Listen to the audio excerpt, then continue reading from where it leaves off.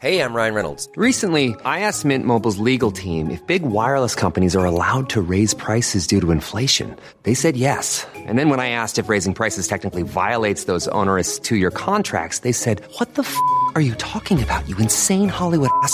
So to recap, we're cutting the price of Mint Unlimited from $30 a month to just $15 a month. Give it a try at mintmobile.com/switch. $45 up front for 3 months plus taxes and fees. Promo rate for new customers for limited time. Unlimited more than 40 gigabytes per month. Slows full terms at mintmobile.com.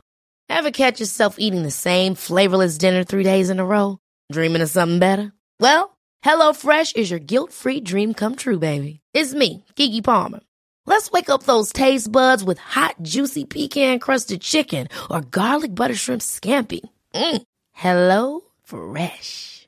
Stop dreaming of all the delicious possibilities and dig in at HelloFresh.com. Let's get this dinner party started.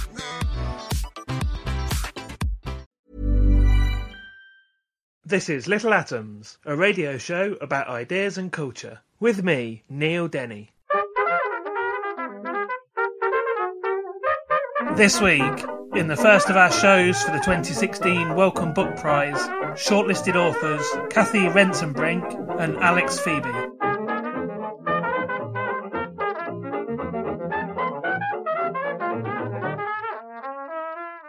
Cathy Rentzenbrink was born in Cornwall, grew up in Yorkshire and now lives in London. She's an ex-bookseller and also formerly project director of the charity Quick Reads, and she's books editor of the Bookseller magazine and author of The Last Act of Love, which we're going to be talking about now, which has been shortlisted for the 2016 Wellcome Book Prize. Cathy, thanks for talking to Little Atoms. It's a pleasure. Give us a brief description of what The Last Act of Love is about. So it's about the life and long death of my brother, who we were growing up in Yorkshire very happily, and then he was knocked over by a car, and he didn't die when he was knocked over. He was alive for another 8 years in what we learnt to realise was a persistent vegetative state.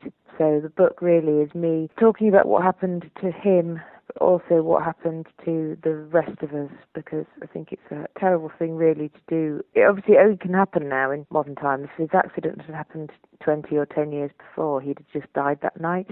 But we have this rather terrible ability now to keep people alive, beyond which life has value. So it's all about that.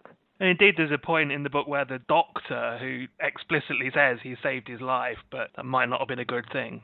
Yes, and of course at the time we just so desperately wanted his life to be saved, and we completely sort of believed in miracles and believed in his sort of strength and brilliance, and believed that our love for him would be able to in some way magically reverse his extreme brain damage. But of course that wasn't the way, and I think it's very difficult. It's a very difficult situation for surgeons to be in, because I think unless you had really detailed knowledge, unless you were a medical person or had seen somebody in this condition, if you were asked the question, we might be able to save your loved one's life, but we don't know what condition they'll be in, I think you would just say, oh yes, save their life, and you would believe in the possibility of a miracle. And that's what it's actually called. I've read a report that calls it the miracle mindset, because you expect that miracles will happen. And of course we're used to that, because if you ever see anything about coma on telly or in a novel, it's always a very romanticized picture. Someone's pretty much always about to wake up and say, oh, what happened? And I'm okay. So it's very much in our culture that the outcome will be positive. Matthew, your brother, give us a sense of him, who he was. He was extremely tall, which I always feel was quite relevant to his personality. He was 6'4". He was 9 inches taller than me. He was extremely bright, very clever, but also very sporty. He's a big all-rounder, and he was very funny, and he was rather mischievous. So he would quite often, because he was so big, he did used to sort of like boss me about and push me around a bit, and also he'd kind of catch me in his extremely long arms, and I wouldn't be able to escape. He was very funny. We liked things like Fawlty Towers and Blackadder, and we spent a lot of time quoting them at each other. And we lived in this pub in Yorkshire, and there was a low back roof, a single-story extension, and he could just lift himself up onto it. He could reach out his arms and lift himself up onto this roof, and then he'd walk across the roof and sort of appear suddenly at the window of the top bit where we lived, and that was always funny. And he had loads of friends, as we both did. I think life was very good. He was very interested in science and maths, whereas I was more interested in arts and English. So we were quite different in that way. And he was very logical and I was very emotional. And we always felt that because our father is Irish and our mother is English, and we definitely, I seem to have inherited all our dad's sort of, open-hearted, emotional noisiness, and he was a bit more sort of Anglo-Saxon, logical, like our mother. And you were very close in age, weren't you? Yes, so I was the older by 13 months, and we got on really well. And I think partly it was possibly because we were a bit different in our area. So we'd moved up to Yorkshire, and we lived in Yorkshire, and but we were a bit strange in our village because our dad was Irish, which of course now is a nice thing, but in the 70s, people were still very suspicious and difficult around Irish people. And he was covered in tattoos, and he couldn't really read and write. And then our mum was, went to work in a suit, which was it's fairly unusual. Only teachers, really. There were a few teachers. So they were an odd couple, my parents. So I think we kind of had a different experience from the other kids that were growing up around us, and that's possibly why we were so close to each other. And then it turned out to be quite a good thing. We went to the same school, which is just a school in our village, and then when it was GCSE time for him, the school decided they weren't going to offer 3 science GCSEs, that they were just going to make a general course called science. And because my brother liked science so much, he didn't want to do that, so he moved schools to the next village. And actually, I think that was a really good thing, because it kind of just put a bit of distance between us. And then we enjoyed, because we were at school all the time all together, I think we were kind of more excited to see each other at the end of the day and weekends. And also, he'd always thought of himself as not being very good at English, I think probably because he'd been in my shadow. But when he went to his new school, he was top of the class quite quickly.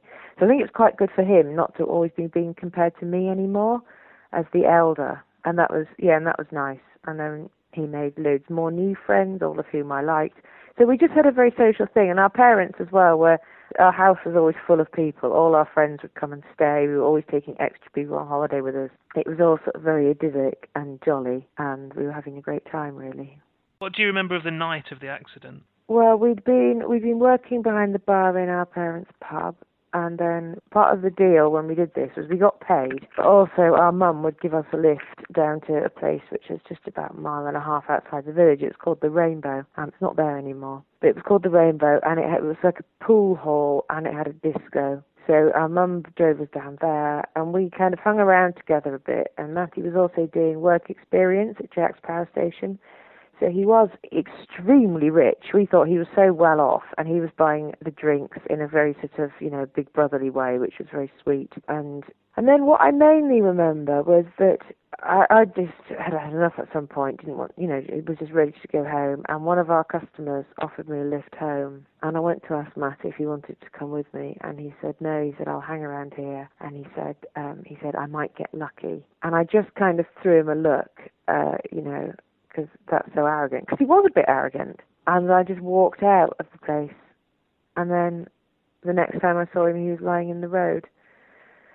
And so he'd walked home, not long after I'd left actually, he'd walked home with a couple of girls, and then he'd been knocked over. And the car that was behind the car that knocked him over stopped, and then phoned an ambulance from the edge of our village, because of course it was all before mobile phones, and then came on to the pub and drove into the car park of the pub and started shouting in the car park.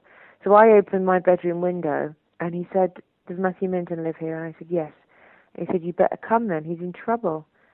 So I just went, and I didn't wake my parents up, which afterwards I couldn't quite work out why I'd done that, except I think in trouble, I just thought it was something that I'd be able to sort out, some little scrape thing. I just had no idea of the scale of what had happened. And then when we got there, and I was kneeling next to him in the road, and I realised straight away I should have woken my parents up, but it was kind of too late, and the ambulance arrived, and I went in the ambulance with him, and I remember the ambulance man saying, we've got a bad one here on the radio. And I could tell from the way the ambulance men were behaving that they thought it was really serious. I could tell by their manner that they thought this was a very serious thing. And so what was the first, I guess the first few days, even weeks of Matthew being in hospital, when you're in that period of time that you described earlier as being the period of time when you think he could get better? Yeah, I mean, we hoped he would get better for ages. I think it was really a couple of years before I accepted that he wouldn't, because of course I was so hopeful. And I used to think a lot about what would have happened if things had happened the other way around. And for ages I thought it would have been much better for everybody if it had been me, which I know is something that siblings often, there's a lot of survivor guilt comes with sibling loss, and siblings often think it would have been better if it had been the other way around. But one of the things I do think sort of would have been better, that I think if Matty had been there, if he wasn't the one lying, unable to say anything, if he'd been there, I think he'd have just asked better questions. I think he'd have understood what was going on. He quite wanted to be a surgeon, he was really interested in medicine. And I think that I just threw huge amounts of love and faith at the situation, but didn't really ever ask any sensible questions. I don't think we ever asked anything like, how many people does this happen to? How many people make some kind of recovery? How many people survive? I just don't think we asked those sorts of questions. We just threw ourselves into this belief that if we all worked hard enough and talked to him enough and hoped enough, that somehow he would get better. And of course, it is difficult with head injuries because there's a degree to which people don't really know, except they do know stuff, and they know it after a while. All people say at the beginning is, we don't know what will happen. But when I speak to people now, when I talk to medical people now, they tell me that actually, very quickly, everybody would have had a pretty good idea of what was going on. But, they didn't really tell us. Or we didn't want to listen. My mum remembers a time, sort of a few months in, Matty caught some sort of infection, and she remembers realising that the medical person was kind of saying to her, do you want us to treat this? And at that time, she was aghast at the thought that they might think that we wanted Matty to die. But of course now, with all this hindsight, I see that it would have been much better, really. Because the way I look at it now is that, my brother's life came to an end on that road, and that was obviously an awful, awful, awful tragedy. But then the 8 years that followed was the thing that I think really sort of damaged everybody around him as well. In those first few weeks, again, I was going to say, how were you coping with it? But of course, that's really not happening. That's the story of this book. You weren't coping at all, were you? Well, no, except, in the beginning, I think I coped really brilliantly, because actually I am quite good in the crisis, and it was a crisis, and there was lots to be done. So I was staying at the hospital with Matty, I was talking to him all the time, I was learning how to look after him, we all were learning how to look after him, I was cleaning his teeth with these special little funny sponges. I really didn't want him to be bored, because again, in my mind, I'd completely thought that I always assumed that maybe he did understand everything. So I was making tapes for him of music and tapes for him of me talking and telling him endless stories. And again, because there was all this hope, I don't know, I suppose it would have been almost disloyal to see it as a particularly bad thing. But then, obviously, as time went on, I can see now that probably whilst I didn't accept myself, even to myself for a couple of years, that he wasn't going to get better, obviously I must have been putting quite a lot of energy into refusing to believe that for quite a long time. But also at the same time, what I more meant was, while you are dealing with looking after Matthew, you're not taking care of yourself. No, life had just completely and utterly and irrevocably changed. But again, I'm not sure how much I realised that. I don't think I clocked it. Whereas I now think I sort of wish somebody had said that to me. I wish somebody had said, look, everything has changed. There is no point in moping after how life used to be. Everything has changed. Because, it does just amaze me to look back on it and just see that absolute sort of cruelty, just in a moment, what life had been like and then what life became. I think my parents tried really hard to make things as good for me as was possible, And I was at sixth form college, and I really didn't want to go back because I just thought Matty needed me, and he needed me for his rehabilitation. But I think my mum thought that wouldn't be a good idea, so she sort of brokered a deal with college where I could resit the lower sixth and basically just go whenever I wanted, not be under any. I think it was quite smart that she sort of kept me in the system, whereas actually I just wanted to get out and get rid of everything. I found friendships very difficult because I just didn't have any. I felt really marked out by what happened. I couldn't find what my. I was 17. I just no longer felt the average thing that 17-year-olds worry about to be relevant or interesting. I just couldn't bring myself to care about people's boyfriend stories or what they were going to do in their gap year. It seemed so completely unimportant. And so I think that became quite difficult. But of course, because we lived in this pub, I spent most of my time that I wasn't at the hospital just hanging around with our customers. I mean, that did mean, I think I did develop quite a raging drink problem. But again, it didn't particularly occur to me. I was sort of measuring myself against the yardstick of our customers, which I can see now. It's probably not a very wise thing to do, is it? I sort of thought, oh, well, I drink a bit too much, but, so does everybody else. Again, not really clocking. I wasn't measuring myself against other 17 or 18-year-olds. I was measuring myself against people who spend all day and every day in the pub. Yeah, so I feel very grateful for the pub because I think that there was a certain extent to which I had to put on an act because I had to, I was working behind the bar and our customers needed to have a nice time and I couldn't be miserable behind the bar, so I had to put on an act. But I think that was probably a good thing. I think that in putting on at least it meant I functioned in some way. At least it meant I had some friendships, maybe even if they weren't particularly genuine. And I think that without the pub, I think I just would have become very insular and, maybe like never left home apart from going to the hospital or something. So I think that was a very good thing. And I remember the pub and everybody in it extremely fondly. Even though I also think, how did nobody notice, over the next few years, how did nobody notice that I was sort of raving mad, really? Nobody did notice. But then it was the 1990s and it was in Yorkshire, and I think people would have, suggesting people have therapy just wasn't something anybody did. I'm Emma Jane Unsworth. You're listening to Resonance FM, and this is Little Atoms, a radio show about ideas and culture. You've already mentioned that Matthew was in the permanent vegetative state for 8 years.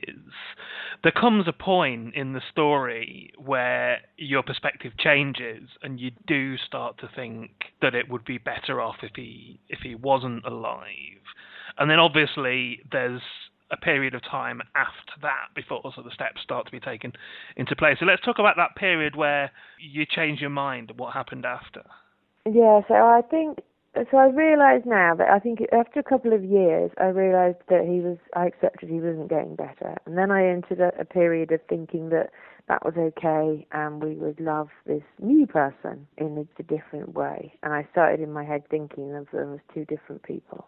And then I went to France for a year as part of my degree, which I didn't really want to go, but I equally couldn't quite work out how to get out of it. So I think actually going seemed less difficult than not going. And I went to France and I was so utterly lonely and miserable and I so longed to get home. And then the Christmas when I went home, so this would have been 4.5 years after the accident. And he lived at home then. He'd lived at home since about 9 months after the accident because, the hospital didn't really want him and they said that he couldn't really go anywhere to be rehabilitated because there wasn't anything to build any rehabilitation on. So he lived at home and we built a bungalow extension and I walked into the bungalow when I came back from France and I saw him and there were lots of people that would come in for bits of time to look after him and one of them was kind of kneeling and massaging his feet. Because when a body doesn't move, you spend most of your time massaging bits of them so that they don't get more, it's called spasticity, the body sort of clenches up. So you spend a lot of time, just sitting with them and so somebody was massaging his feet and I came in and I just saw him and with the distance I just saw, he wasn't Matty, he was just this poor, pitiful creature, this terribly brain damaged creature. And I just saw that it was really wrong and that he wouldn't want to be like this. He wouldn't want to be alive like this. But of course I didn't know what to do with this new knowledge. I didn't talk to my parents about it. I went back to France.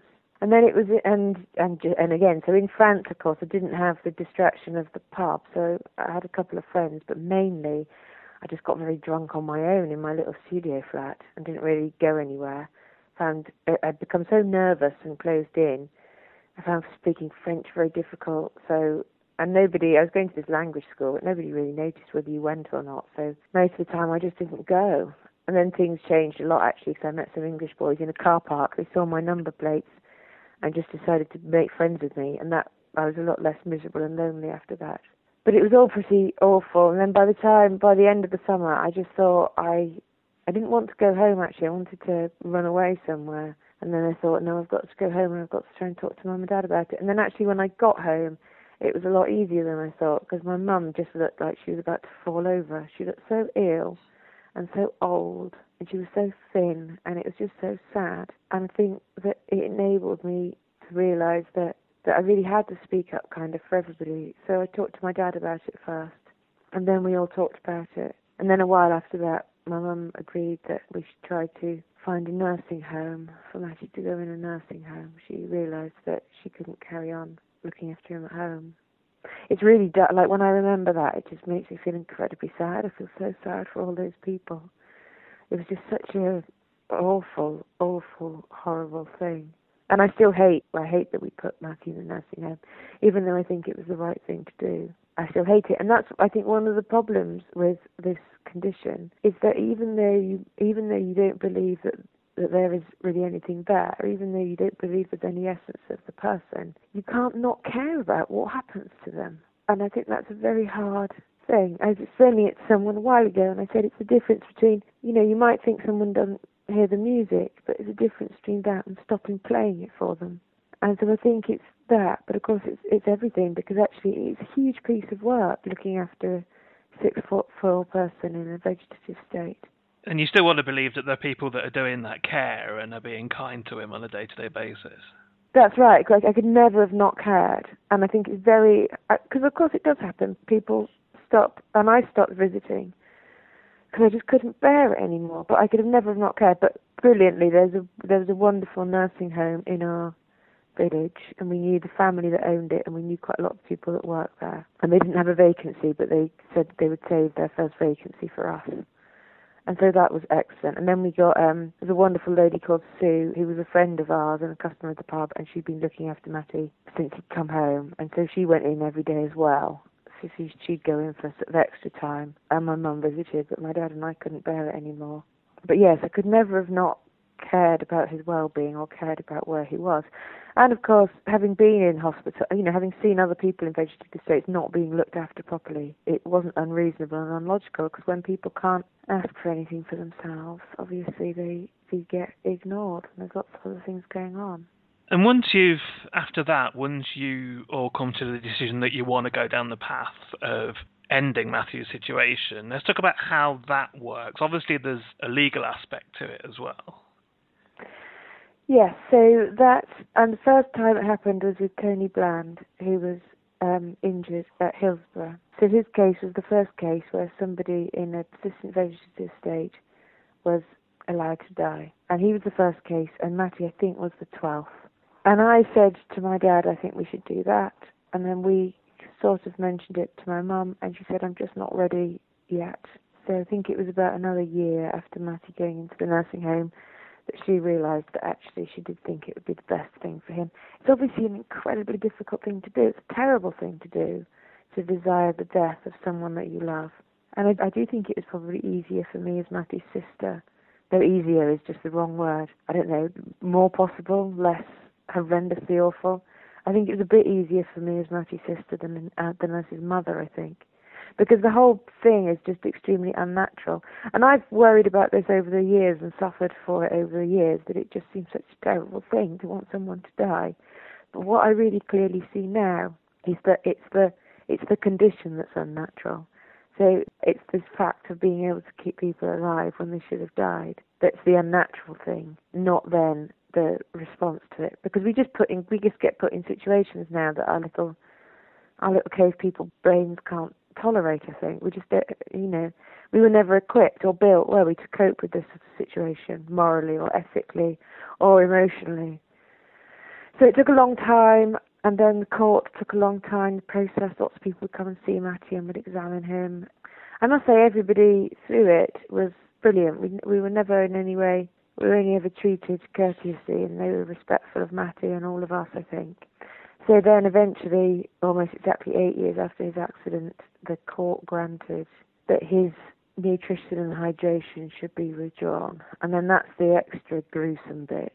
Once the court agrees that he would be better off dead, the only legal way to do it is to take his feeding tube out and wait for him to die. And again, I think that is just awful. And it's very difficult because it's a difficult thing to talk about, because obviously people worry that if you focus too much on how awful the process currently is, that people will be less likely for it to happen at all. So I definitely, if I was choosing for my brother, if I was choosing for anybody in that pitiful state, I think it is much better for them to have their life ended by their feeding tube being taken out than to continue to exist in a sort of a pitiful half-life. But I also think it's much better. I see the legal point is that it has to be a withdrawal of treatment rather than an intervention. But again, given that I think we just have to realise that our capabilities, things we're now capable of, means we need to rethink some of the ethics and some of the morals that surround it. Because I think a morphine injection or, whatever. There are lots of kinder ways to do it. And it is quite incredible, I think, that obviously you wouldn't treat a pet like we treat these people. We're actually kinder to people on death row than we are to these people. But it's another awful thing. It's another thing I just still feel, well, I'm always making progress, but I just still feel terrible. Of course, once that's done, that's not it. There's no sort of pat closure as there would be on the TV. Not only have you got to then go through a grieving process, but you also, you feel guilty about the act as well. I do. I still feel, I know I shouldn't, but I feel incredibly guilty that Matty went to the nursing home on his own. I feel really guilty about the fact that it took him 13 days to die. And, I also feel really guilty, although I'm glad. I'm so glad. I can't tell you how glad I am that there was a legal process and that we followed that process and we did do it. So I feel really glad that there was no taking of the law into our own hands. But I think I also, as a sister, I still really feel I should have done it for him myself much earlier. I still really think that when I came back from France and saw it clearly, I should have just worked out how to kill him. And I know that would be a very wrong thing. I know that would be worse. I mean, it's not like I'm entirely saying no, but I know I would be in a much worse situation mentally if I had done something like that. So I don't really regret it, but I still struggle with all those things because I just think they're incredibly difficult things to work with, which is back to the point of, just the base. Obviously, thou shalt not kill, but the whole point is we've made all these announcements, we've made all these advancements now that sort of render our morality a bit out of date. So I feel maybe the better thing to do, like the more sisterly thing to do, would have been the thing that would run counter to how we morally think you should behave. So yes, I'm left with all of those things, and also just the, having to have borne witness to it, having to see the person I most loved alive in that state, having to watch my parents suffer through it and age, and Matty's friends as well, actually, because none of them were particularly unscathed. And because of writing the book, I'm in touch with them for the first time in years. And I see again what an effect it's had on some of them. So it really is a terribly cruel thing. It's just a terribly cruel situation for people to be in, for everyone to be in. Henry Marsh is a neurosurgeon. He's written a very brilliant book called Do No Harm. He talks about this, and he talks about the collateral damage that happens with families.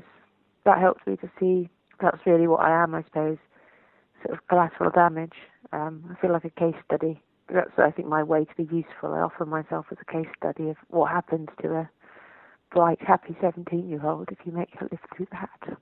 And I think that's a really key point you've just said there. I mean, again, people thinking of how this story would have been played out on telly, I think people might pick up this book thinking it's got to be some sort of redemptive story, and it is a story of you not coming to terms with Matthew's death over a course of decades.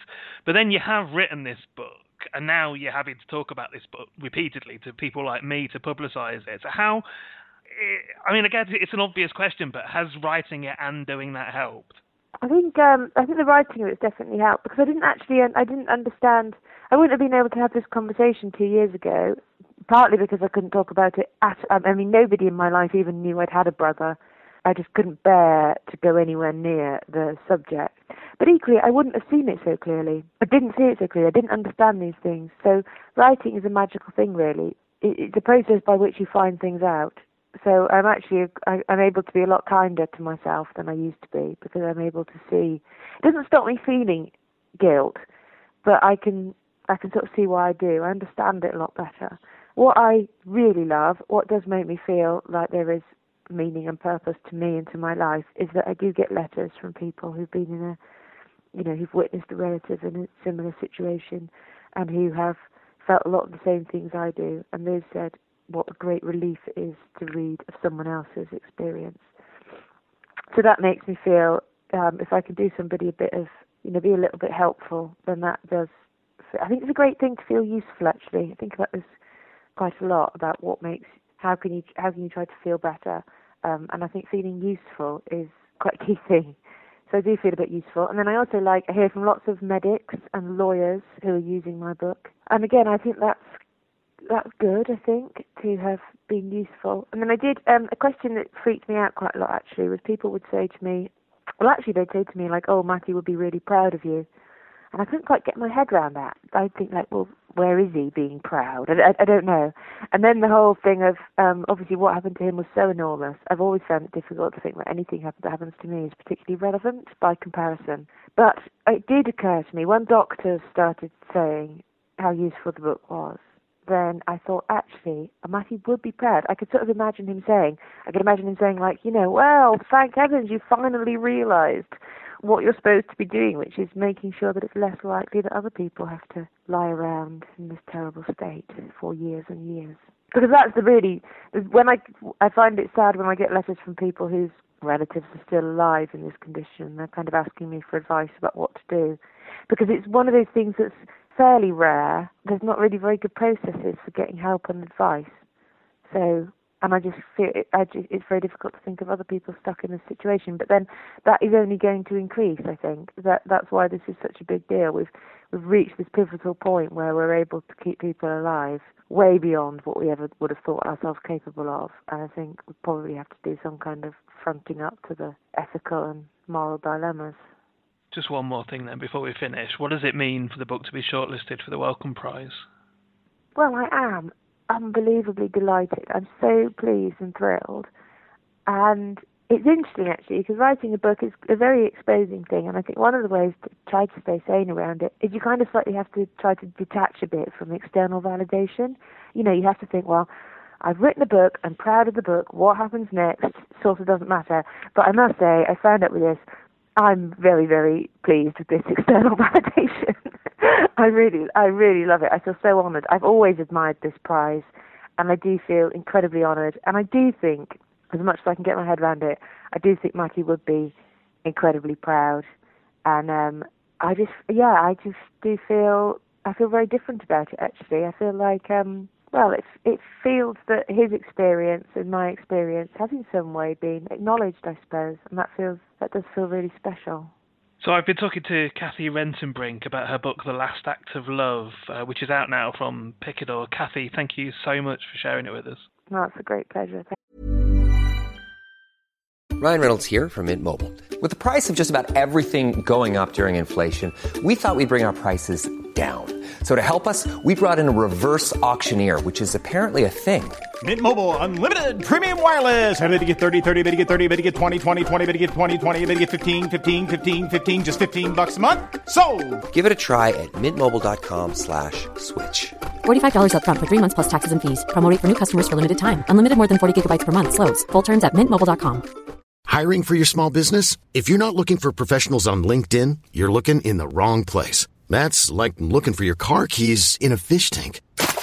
LinkedIn helps you hire professionals you can't find anywhere else, even those who aren't actively searching for a new job but might be open to the perfect role. In a given month, over 70% of LinkedIn users don't even visit other leading job sites. So start looking in the right place. With LinkedIn, you can hire professionals like a professional. Post your free job on linkedin.com/achieve today.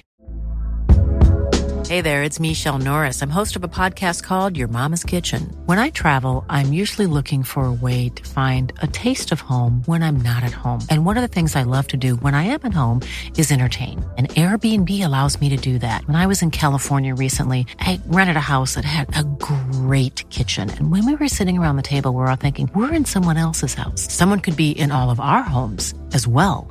If you have a home, but you're not always at home, you have an Airbnb. Your home might be worth more than you think. Find out how much at airbnb.com/host. Thank you.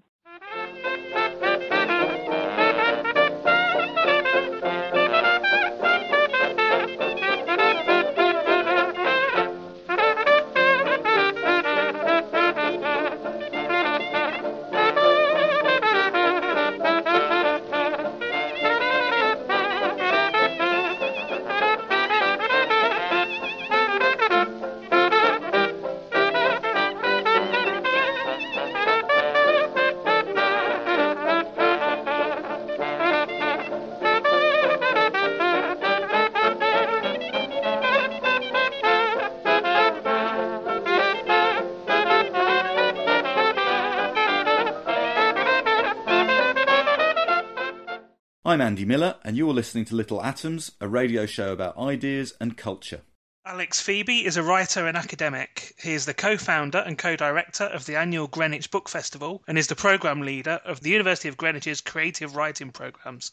His first novel, Grace, was published in 2009, and his latest novel, Playthings, is shortlisted for the 2016 Wellcome Book Prize, and that's what we're going to be talking about today. Alex, welcome to Little Atoms. Hi. Tell us how you would describe Playthings, first of all. I always kind of find myself shying away from describing it because I worry that if I give some kind of description of it, people will take that as definitive. I guess it's a book about someone. It's a book about Daniel Paul Schreiber, a German judge from the 19th century who wrote a very famous memoir, Memoirs of My Nervous Illness. And it follows his final years when he was dying in an asylum in what used to be called East Germany, near Leipzig, and it looks back, I think, at the level of a plot onto his life, his history, and his relationship with his family. Tell us more about Daniel Paul Schreiber then. So who was he? He was a judge for a long period of his life who suffered a series of nervous illnesses, as he called them, in which he hallucinated a very bizarre relationship with God.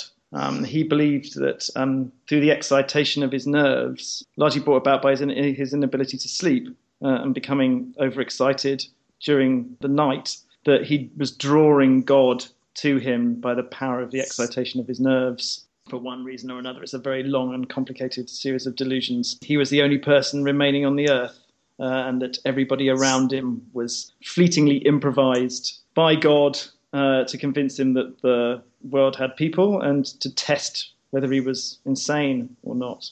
He had a very difficult life. He had several spells in asylums and eventually around 1900 lost control over his affairs entirely. And he wrote Memoirs of My Nervous Illness as a way of getting himself released from the asylum that he found himself in and released from the tutelage of the German state, who had taken control of his affairs.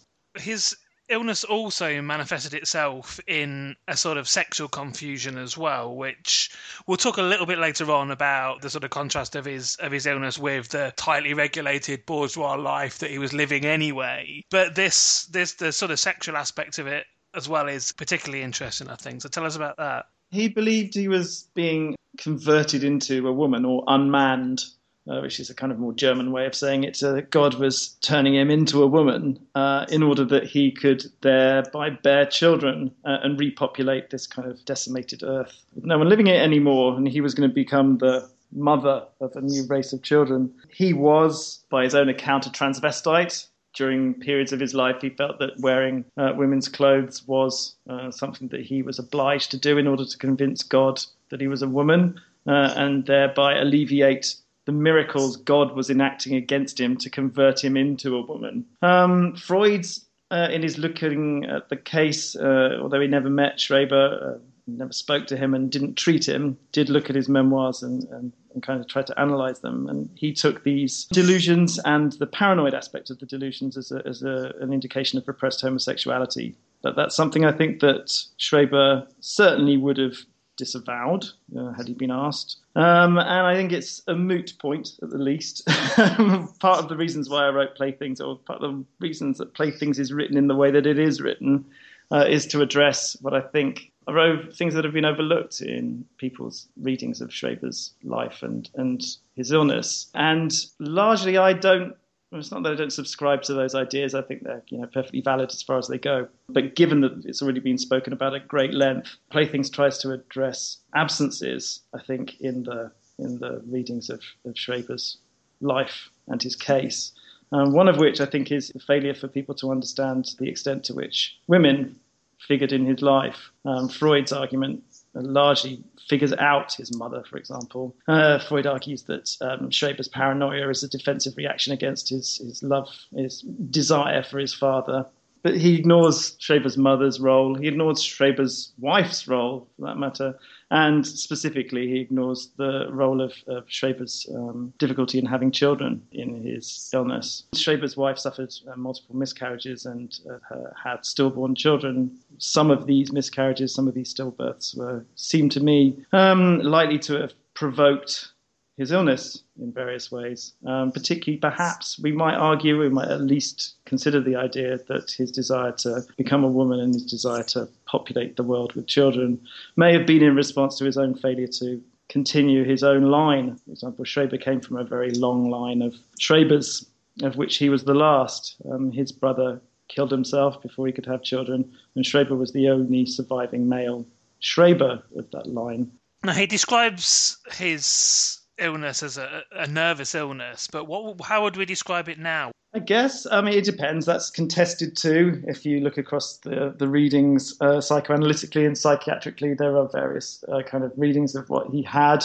Some people wouldn't call it a nervous illness or a psychotic illness at all, but more a kind of mood disorder. But generally, we'd go along the lines that it used to be called paranoia and now is called schizophrenia. So the argument would be that Schreber suffered schizophrenic delusions, and his nervous illness in that sense was schizophrenia, as we'd now call it. And that book he wrote, Memoirs of My Nervous Illness, what was the significance of that?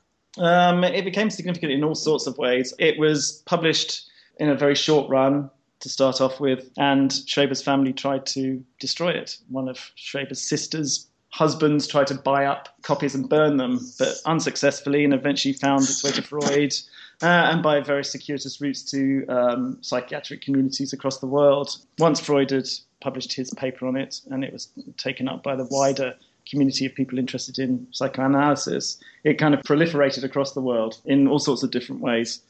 When it eventually hit English publication in the 1950s, when it was translated, lots of American psychiatrists, psychoanalysts, social theorists, philosophers, psychologists, sociologists looked at Schreber's delusions and figured them in all sorts of different ways. There's almost not a major writer of the 20th century who didn't write on Schreber at some point. By the time he got to the 1970s and 1980s, it just kind of blossomed all over the place. There were Carol Churchill, the playwright, for example, did a play of Schreber's nervous illness. There was a mooted but never filmed screenplay written by Anthony Burgess, for example. Anthony Burgess met with Burt Lancaster to discuss the possibility of making a film on Schreber's life. At the same time, you might remember Sybil, the film Sybil with Sally Fields. Sybil was a very popular case of what is kind of euphemistically known as multiple personality disorder. And around that time, people were interested in psychosis in general. And Schreber had been picked up by people who had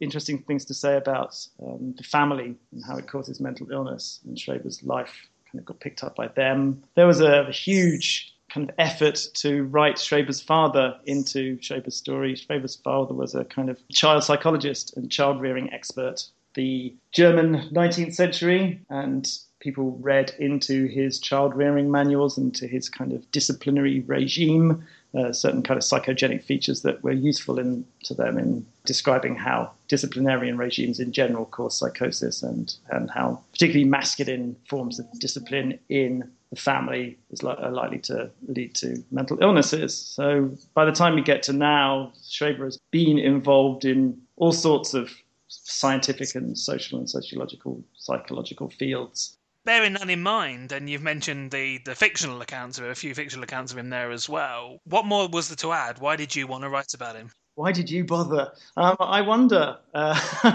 because I think I had something different to say, I guess. There have been a couple of novels written in Europe about Schreber, but largely it's because there's such a complicated mix of stuff going on that it makes it an interesting place to start to write as a novelist. There are very few characters that you could find, fictional or real, that have such currency in such a wide field of human knowledge. There's all sorts of ways that you can insert like interesting things that you might have to say about the human condition in general, and Schreber in particular, into all sorts of different disciplines using him that perhaps wouldn't be available to any other field. I mean, it had occurred to me to fictionalize him. There was one point during the process of getting it published when it didn't look like it was going to get published. The route to publication for lots of people is quite difficult, and this book, no, not any less than most.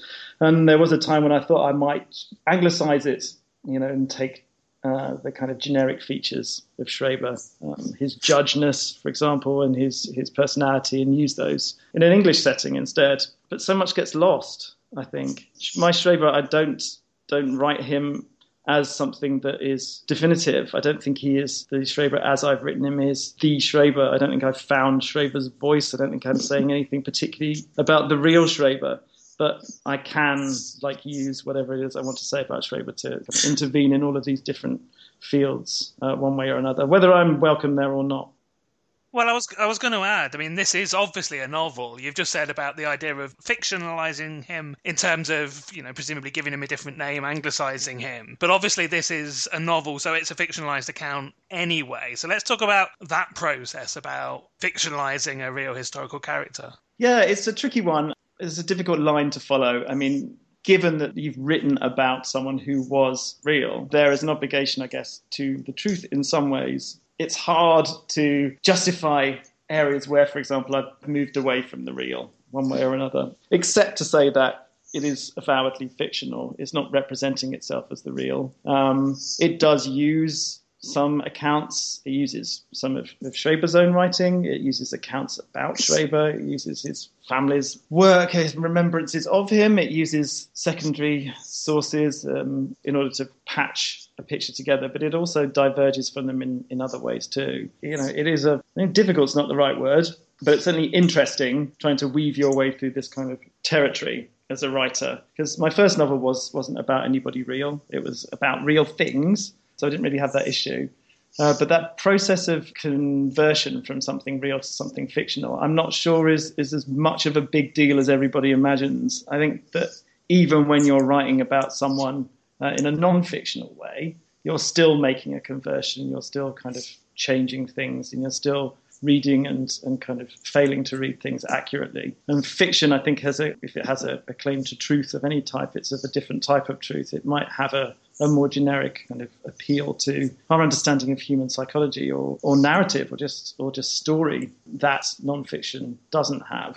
I think another thing to add there in terms of the fictionalization of him, the sort of distance from him, is that the novel itself, it feels like a modernist novel of the early 20th century. It feels like, in some places, a late Victorian novel, like of his time. So it feels like a novel that would have been written at the time when perhaps not even Schreber, but certainly Freud was around and working. So would that be correct? Was that a deliberate stylistic choice? Yeah, correct. You could certainly make that argument, and I think it's something that yes, you're right. That's something that I tried to do. Right, I tried to give it that sense that it was coming out of the literature of that period. Not so much to write a pastiche of it, but to bear that kind of writing in mind when I was doing the writing. The whole process of it began in a much less kind of sustainable way by trying just to continue the writing of the memoirs. Right, the memoirs are written in a particular way, in a particular style, and it quickly became obvious that was going to be redundant one way or another because it just wouldn't have done anything interesting or new. So some of the stylistic choices are inherited from the type of writing that was around at Schreber's time, some of it from Schreber's own style, and some of it from a particular kind of German sensibility when it comes to sentence structuring, I guess, because I was enmeshed a lot in writing in different languages while I was researching and writing this. I didn't do anything as heavy as pastiche, I hope. It's more kind of informed and kind of method than that. I was enmeshed in a lot of the writing of that period, and it has infused and kind of flavoured the writing of Playthings. I'm Emily Mayhew. You're listening to Resonance FM, and this is Little Atoms, a radio show about ideas and culture.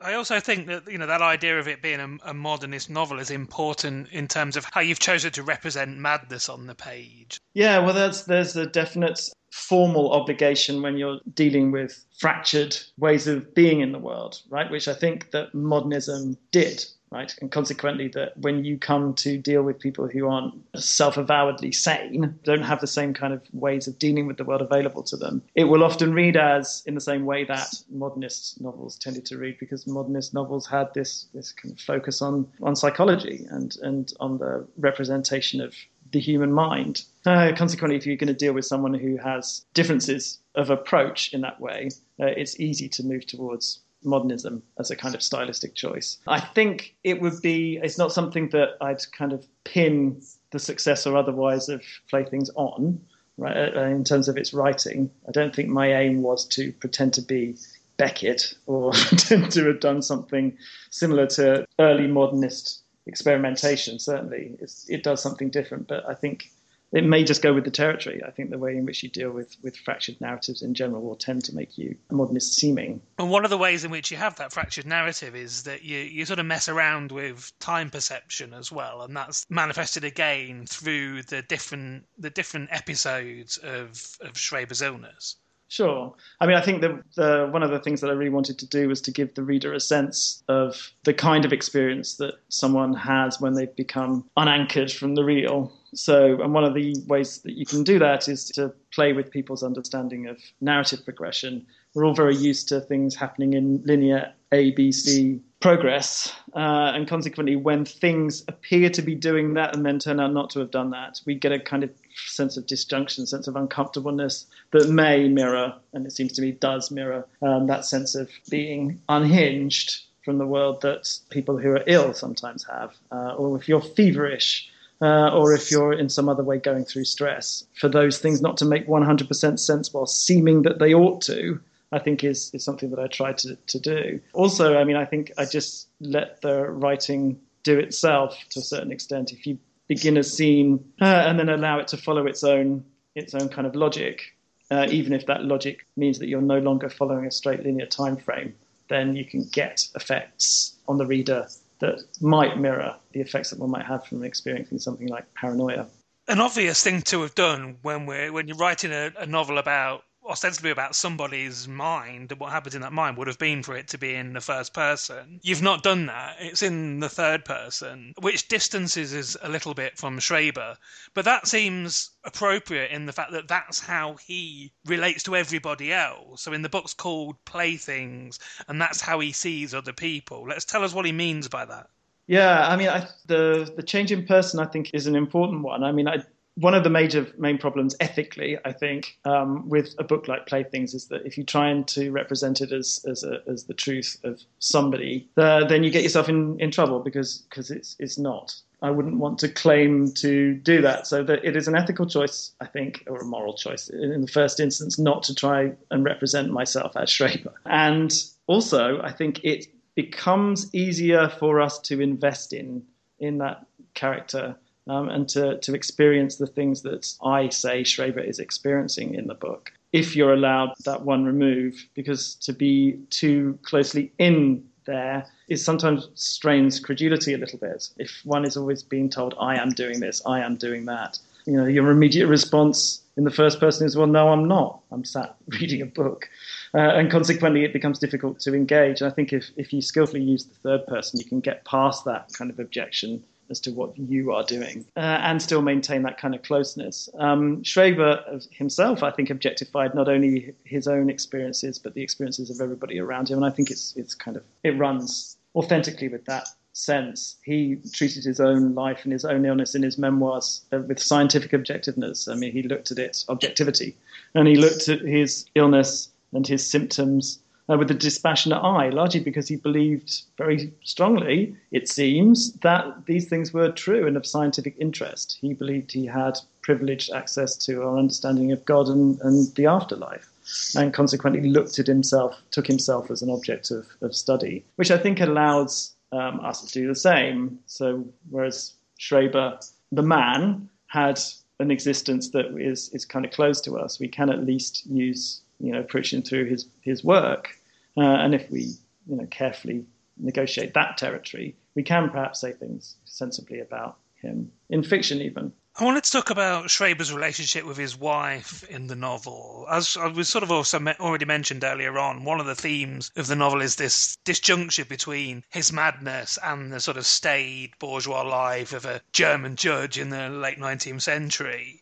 So how is that represented in his relationship with his wife? Well, I'm not wishing to give the game away too much, but Schreber wants to find his wife, right? I think Schreber's wife and bourgeois existence, and for all of us, whether we're bourgeois or not, but existence in general of a comfortable familial life can be an anchor, right, that allows you to exist in the world in ways that are sustainable. So we can sit and do the things that we need to do on a daily basis. And I think as Schreber when Schreber's wife has a stroke, something that happens early on in the book, that stress can cause you to lose contact with the world. And then Sabina becomes for Schreber a kind of, an emblem of sanity and wellness and being able to exist in the world without losing track of the real. And that's something that he constantly is calling out for. That goes across the board for just the small, everyday domestic things that we come to rely on in the world, like our meals and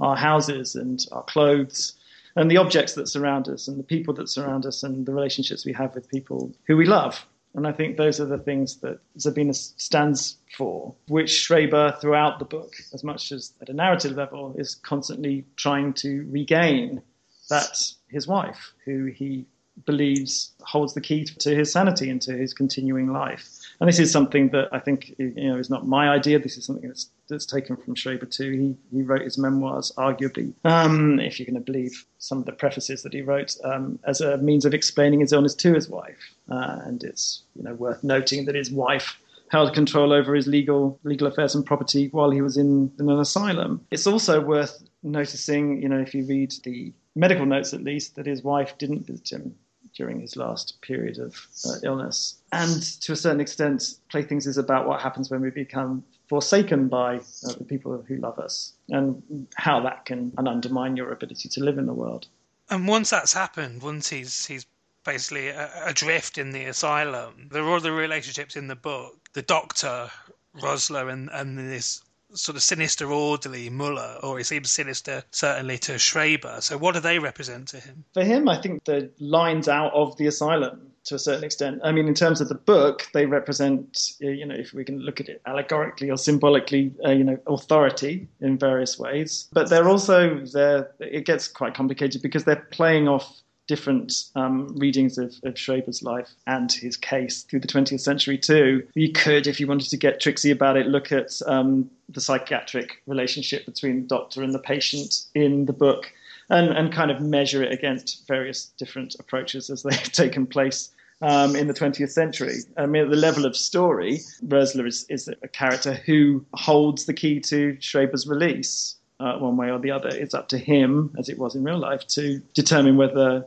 Schreber gets to go home. Muller is a complicated figure too. I mean, Schreber throughout his life had issues, shall we say, with working class people. He was always of the opinion that they were trying to get him in various different ways, including the orderlies that he mentions in Memoirs of My Nervous Illness, who tend to beat him and tease him. And also, if we're going to look at it in a kind of very in-depth way, Muller is an inheritance from Anthony Burgess's screenplay. I mean, it's not the same character, but it's making references to a character, not the same character, just in case the Burgess estate are listening, not the same character at all, but who appears in other areas, and he kind of allows us to see Schreber's relationship perhaps with the real through this kind of paranoid lens, as is the relationship with Alexander Zilberschlag, the mysterious Jew, throughout the novel. And I think that's a way of allowing me to play through class and racial kind of issues as they relate to Schreber and the Schreber case in the 20th century. Yeah, I was going to say, if we sort of develop those symbolic ideas further, you sort of look at that tumultuous politics of the early 20th century and the rise of anti-Semitism and fascism in Germany as well. Yeah, I mean, that's, again, something that has been said of Schreber and Schreber's case. There's a really good book by Santner, My Own Private Germany, that goes into, how much the Schreber case is a kind of echo chamber of German and European kind of social and political concerns in the 20th century, particularly as they relate to paranoia and the paranoid relationship with other people. And the argument being roughly that National Socialism had a kind of psychotic relationship with the real of its own, which is roughly paranoid, and that the sense of paranoid defensiveness against people, the unknown, the other, is played out across the 20th century and is played out now. I mean, in our paranoid reactions, for example, to refugees from states that we aren't familiar with, our paranoid relationships with all of those things that we fear and aren't 100% capable of assimilating into whatever culture we imagine is ours. And I think you can use Schreber, you can look at Playthings as a kind of allegorical warning, I guess, against misreading things. Well, we know where the history of the 20th century went. What happened to the real-life Schreber in the end? He died alone in the asylum. Oh, well, rather than end the interview on that down point, just finally, let's talk about what does it mean for you in the book to be shortlisted for the Wellcome Prize? It's really good. It's an excellent thing. I hope it'll mean that more people read it than otherwise would have done. It's nice to be recognised by people outside the academic world and outside the strictly literary world too. It's nice to see the book taking into places where I'm surprised to see it go. I mean, I was surprised to see it go. It was reviewed in The Lancet, for example, which I thought was excellent. It's nice to see The Lancet picking up on things, and it was reviewed in The New Scientist. And people have taken it into fields where I didn't think it was going to end up. I thought it would probably have a kind of limited existence amongst people with, very rarefied literary tastes of one type or another, or people who liked, modernist experimentation, or people who'd already heard of Schreber and kind of wanted to read more about his case study. So the Wellcome Prize is getting it out to an audience, a much wider audience, which is nice. On a purely practical level, it's good fun to get out and talk to people like you and to attend events. There's a 5x15 event, and hopefully it'll bring more people to the festival, which I noticed you mentioned at the beginning, May the 27th and the 28th at University of Greenwich Literary Festival, where I'll be talking about playthings with Anna Connor Schofield, for example, who you may have heard of, who writes on Madness too. So yeah, it's great. It's really nice for me, and I hope it does well for the book and for Galley Beggar Press. I think Galley Beggar Press deserve successes for their books. They take risks on books that other publishers wouldn't take risks on, and they take risks on books that are not easy to pigeonhole, which I think makes them difficult to sell. And I hope the Wellcome Prize nomination and anything else that comes along this year does well for them. So, I've been talking to Alex Phoebe. We've been talking about his novel Playthings, which, as Alex mentioned, is published by Galley Beggar Press and is shortlisted for the 2016 Wellcome Book Prize. Alex, thank you so much for sharing it with us. You're welcome. You've been listening to Little Atoms, a radio show about ideas and culture. This episode of Little Atoms was produced and presented by Neil Denny and was broadcast on Resonance 104.4 FM. The show is supported by 89UP and hosted by Positive Internet. You can follow the show on Twitter at Little Atoms. You can find old interviews, new journalism and more on our relaunched website, littleatoms.com. Thanks for listening.